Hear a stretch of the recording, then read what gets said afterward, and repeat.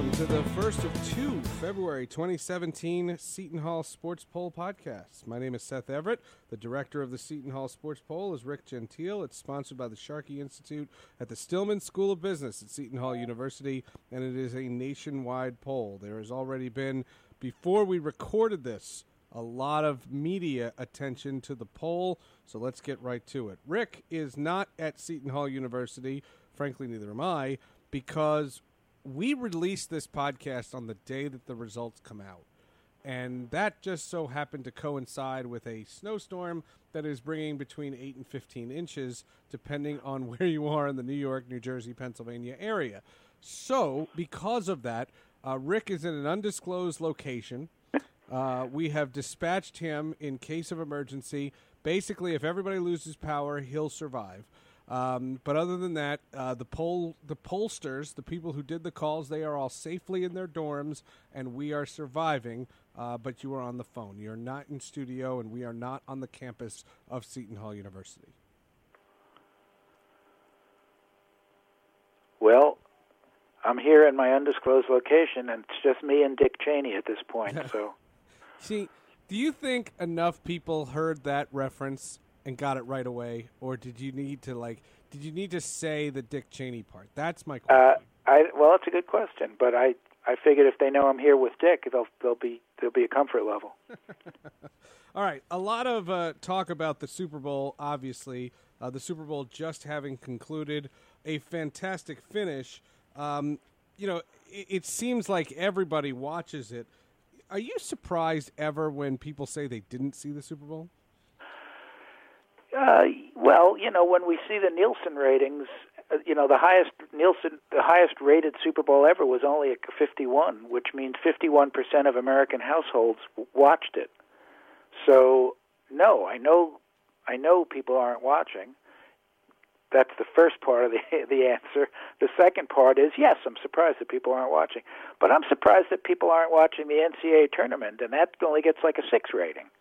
Yeah. I'm surprised. Fans, right? We're sports people, so we don't right. Like. How could you not watch the Super Bowl? It doesn't even make sense. But as I said, I know based on ratings that not everybody watches the Super Bowl. Yeah, the interesting part about it is, as far as the poll is concerned, most people watch the game on a traditional television.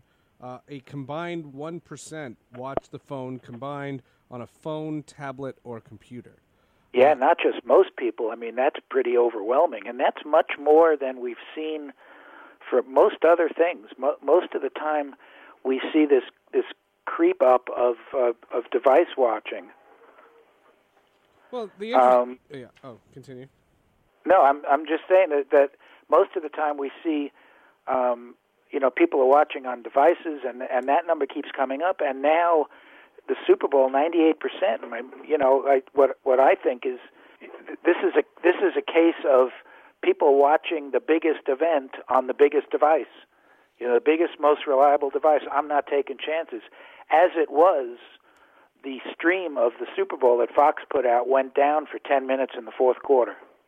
But it doesn't seem like anybody that you guys polled noticed that. I mean, that nobody noticed that, right? Right.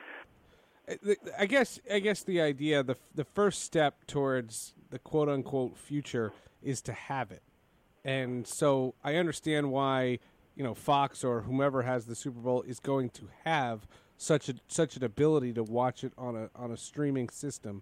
I would suggest that it's only going to get bigger, and there'll be more of that.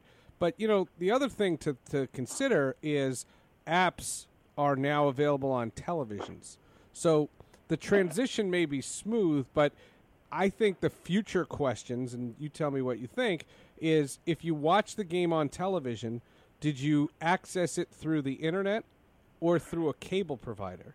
Right, that would be the follow-up question. Right. That's correct. 10 years ago, it was broadcast. You know what I'm saying? Or 15 years ago. You didn't have any option. But yes, so now Fox Sports Go, which is the app that streams Fox programming and stream the Super Bowl, is available on Roku and Chromecast and Apple TV, etc. All of the all the usual suspects, Hulu, and so people can access that app on their televisions. The bottom line, though, is no matter how you watched it, the stream was black for 10 minutes. Yeah. They lost it, and they had to send a new stream out, and it took them just about 10 minutes to resend. So that's still not the most reliable method. You know, I think what you said before about habit is true, but I also think people say, hell, for this, I don't want to miss anything. You know, I know stuff can go wrong, buffering, whatever. I'm not taking any chances. I'm watching on television. And as somebody who watches events on iPads, you know, as part of my job as a sportscaster is I watch events, but I don't want to ruin family time. So a lot of times, and I do this more with baseball than football, but I will have a game on my iPad while I'm watching This Is Us. There's a plug. or Homeland. Good plug. NBC will be happy with right, you. Right, the NBC is going to be thrilled. And I do find it interesting that on Super Bowl Sunday, all the networks essentially concede. Absolutely. Even the cable outlets, you know, Showtime didn't show Homeland, and there were other things. So the decision on whether or not to go to the device is also factored in. It's really the only new fresh thing on television. You know, yeah. This isn't part of the poll, but Animal Planet always reports its highest rated day because they do that Puppy Bowl. Right. It's a connection. Right. It's a connection to the Super Bowl. So the percentages are still lying where, you know, the television outlets do have this aspect. I just think the thing is, I don't think the game's ever going off TV. I just think the way you get Fox is going to change. The game's never going off TV. Do you know how much they had, like, some huge amount of advertising revenue? I mean, the $5 million per spot times whatever it was, 50 spots. I mean, that's amazing. Plus the pregame show. You know, it's never going off TV. I'll give you two quick television Super Bowl anecdotes. In 1990, the 1992 Super Bowl, which CBS did, and I was with CBS. I was actually in France about to do the Olympics. Fox announced that they were going to compete against the Super Bowl with an interview with, I think it was Mike Tyson and Robin Givens or something. I can't really remember. And they promoted and promoted and promoted, and they got killed. Really? You know, it was like, oh, whoops. The other thing they did, Fox did, and this, of course, is in the early days of Fox, is they promoted, they were going to ambush the halftime. I don't know if you remember this. Yeah, I remember. Sure. They were going to ambush halftime. They were going to be whatever. I forget the show they were going to do. It was Bud Bowl, wasn't it? No. It was a show that they had on one of their shows. In Living Color. In Living Color, that's right. It was going to be a special episode of In Living Color, and it's going to come on at halftime, and it did have some impact. Right. And what it really did was it inspired the NFL to go from Up With People as the halftime entertainment to Michael Jackson. Right. You know, and so they said, well, nobody's going to ever do that to us again. If you'd rather watch In Living Color than Michael Jackson or the Rolling Stones or you know, or Beyonce, or God Prince, bless you. Right. But, or Prince, who was the all-time or greatest Prince, halftime. right? So right. You know, so the bottom line here is that the Super Bowl has kind of fought this off over the years. You know, that people are going to try to ambush us and we're going to go for it and be bigger and bigger. And now there simply, in this country, there simply is nothing bigger. No, I think it's a great... And won't be. It's a great point. Back to the poll, and I'll go out of order now. Yes.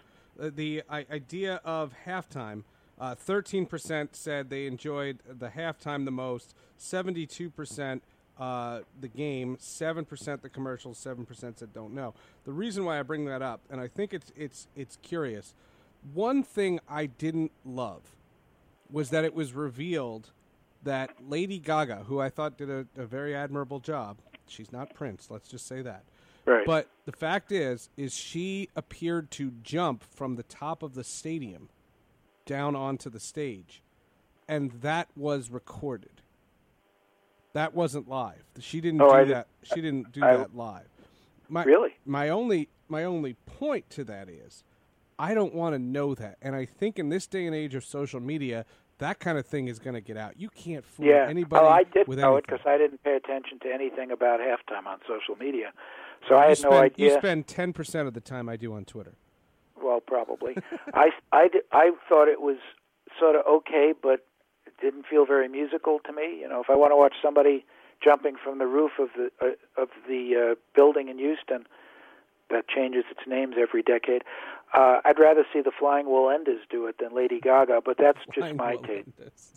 Well, yeah, and I do like every year, and this was 10 years since Prince, and, you know, there were about 17 different ratings of the Super Bowl halftimes, and it's number one every time. Like, it's an undebatable thing. The guy did Purple Rain in the rain. Yeah. Yes, he did. And it only rained once in the history of the Super Bowl, and it was during a song called Purple Rain. There is no other halftime from that. Now, to the commercials. Did you see any commercials during the broadcast that made you want to purchase a product? 83% said no. You've done this poll for a number of years. 12% said yes. Is that high? Right. That's high, yes. It's not a lot higher than it's been, but it's consistently high. 12%, if you said to an advertiser, you have a chance of influencing 12% of the people watching the Super Bowl, which is 15 million, you have a chance to influence 12% of them to buy your product. Where do I sign up? I'll pay $5 million for that spot. That's a huge number. Yeah, it's worth it. You tend to look at the 83%. You tend to look at the 83% and say, oh, man, 83%, that's really terrible. But 12% is a huge number. There's already some articles on this on Yahoo and ESPN, the idea of placing a bet. This is something that we've talked about, you and I, in the past, betting on the outcome of the game. People say they don't because it's illegal. And even though this is an anonymous poll, no one wants to be on record as saying they bet on a sport. That way, only 5% said they bet, 4% said they're in a pool, 1% said there's fantasy. I didn't know there was fantasy for the Super Bowl. I guess you can do a daily fantasy. I'm not even sure. I don't know. But 84% said no wager. But 79% still said no. If sports gambling was legal in your state, would you have placed a bet on the game? 15% said yes. Is that high? Right. I never asked the question before. I thought it was low. And frankly, I think it is still a case of people not wanting to admit that they would do something that is perceived as illegal. Now it's illegal. If it's legal in 10 years, do I have to admit that I'll do it when it's legal? You know, if you tell somebody on the phone, a complete stranger, whose number you got in some miraculous way to conduct the poll, this is anonymous, why should I believe you? Well, you know what I mean? There's no reason for me to believe that it's anonymous because you said so. Right. That's always the thing, and we've always said that about any. You know, when we did the poll about the DraftKings and FanDuel. No, it was DraftKings and FanDuel, and everybody said, "Oh, they don't touch this stuff. You wouldn't dream of it." Well, because it's in court. Somehow they're making $1 billion, but nobody's doing it. Right. Nobody's doing it. Yeah, but that, you know, as I said, you do expect that. I suppose to a degree it's human nature. The amazing thing to me is, first of all, you know, everybody participates in the Super Bowl box. You know, you buy the box for whatever. But even more people participate in the bracket filling out for the NCAA tournament, right? Everybody does that. Right. When we do a poll, 5% of the people do it. Right. You know, it's a phenomenon. Right. If there's anything that needs to be said about Tom Brady, the greatest quarterback ever, to me it was the death knell of sports radio for the last month. So we can move there. What event was forced? Well, wait.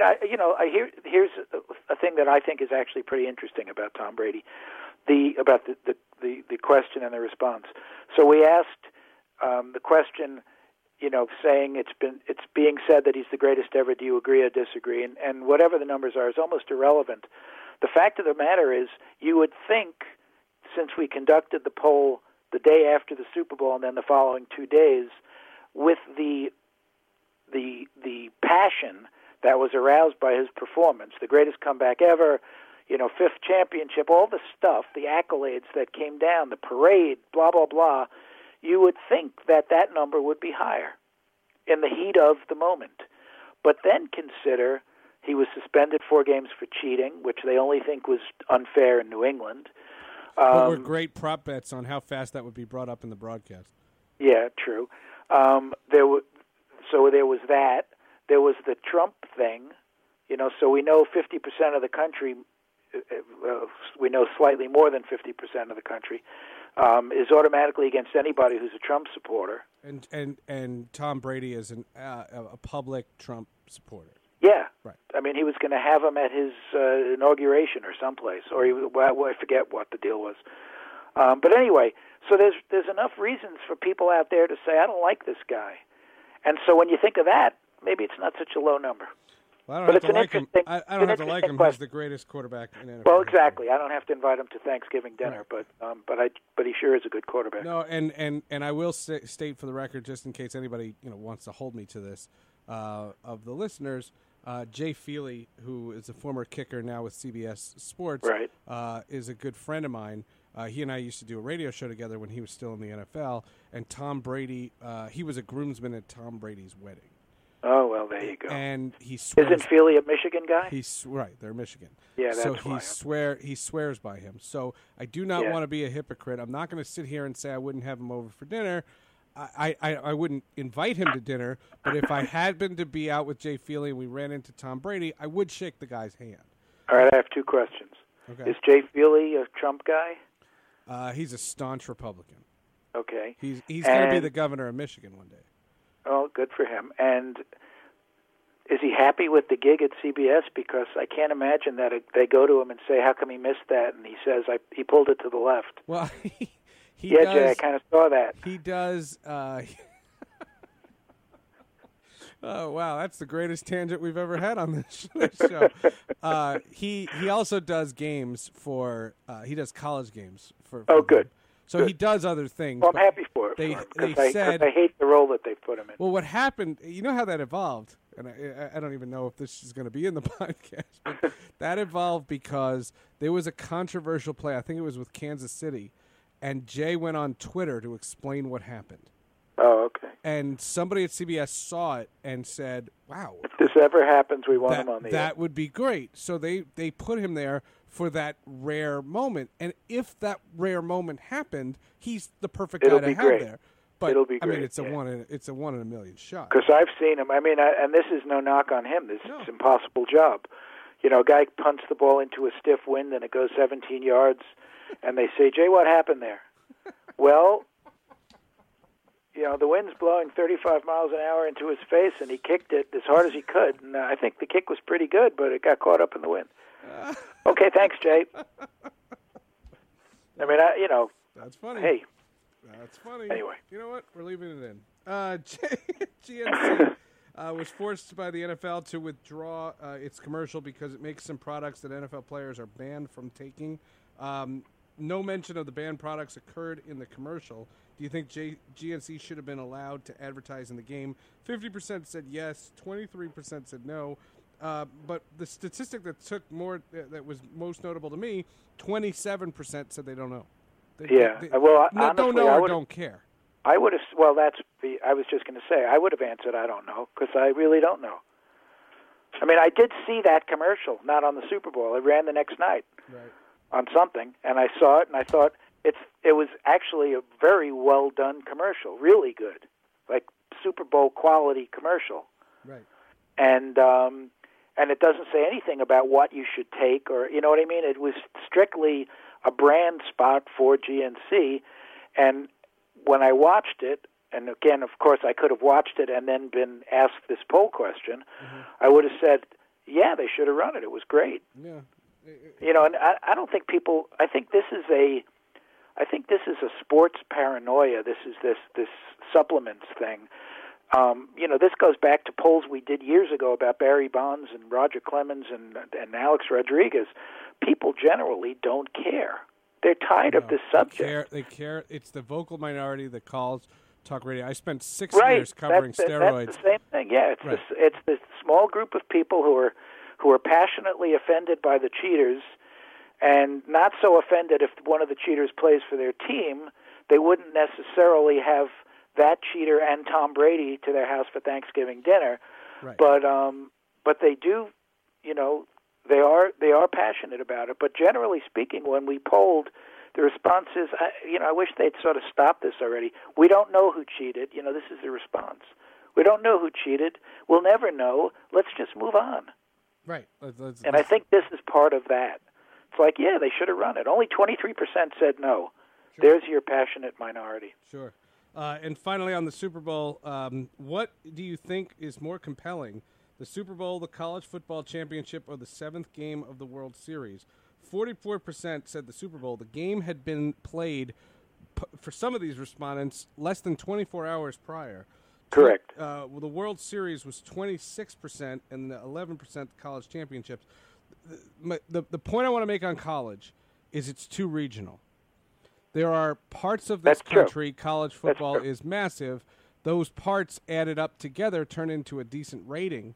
We're not doing a poll on ratings, but the idea is the more national stories are the World Series and the Super Bowl. Exactly. So the Auburn,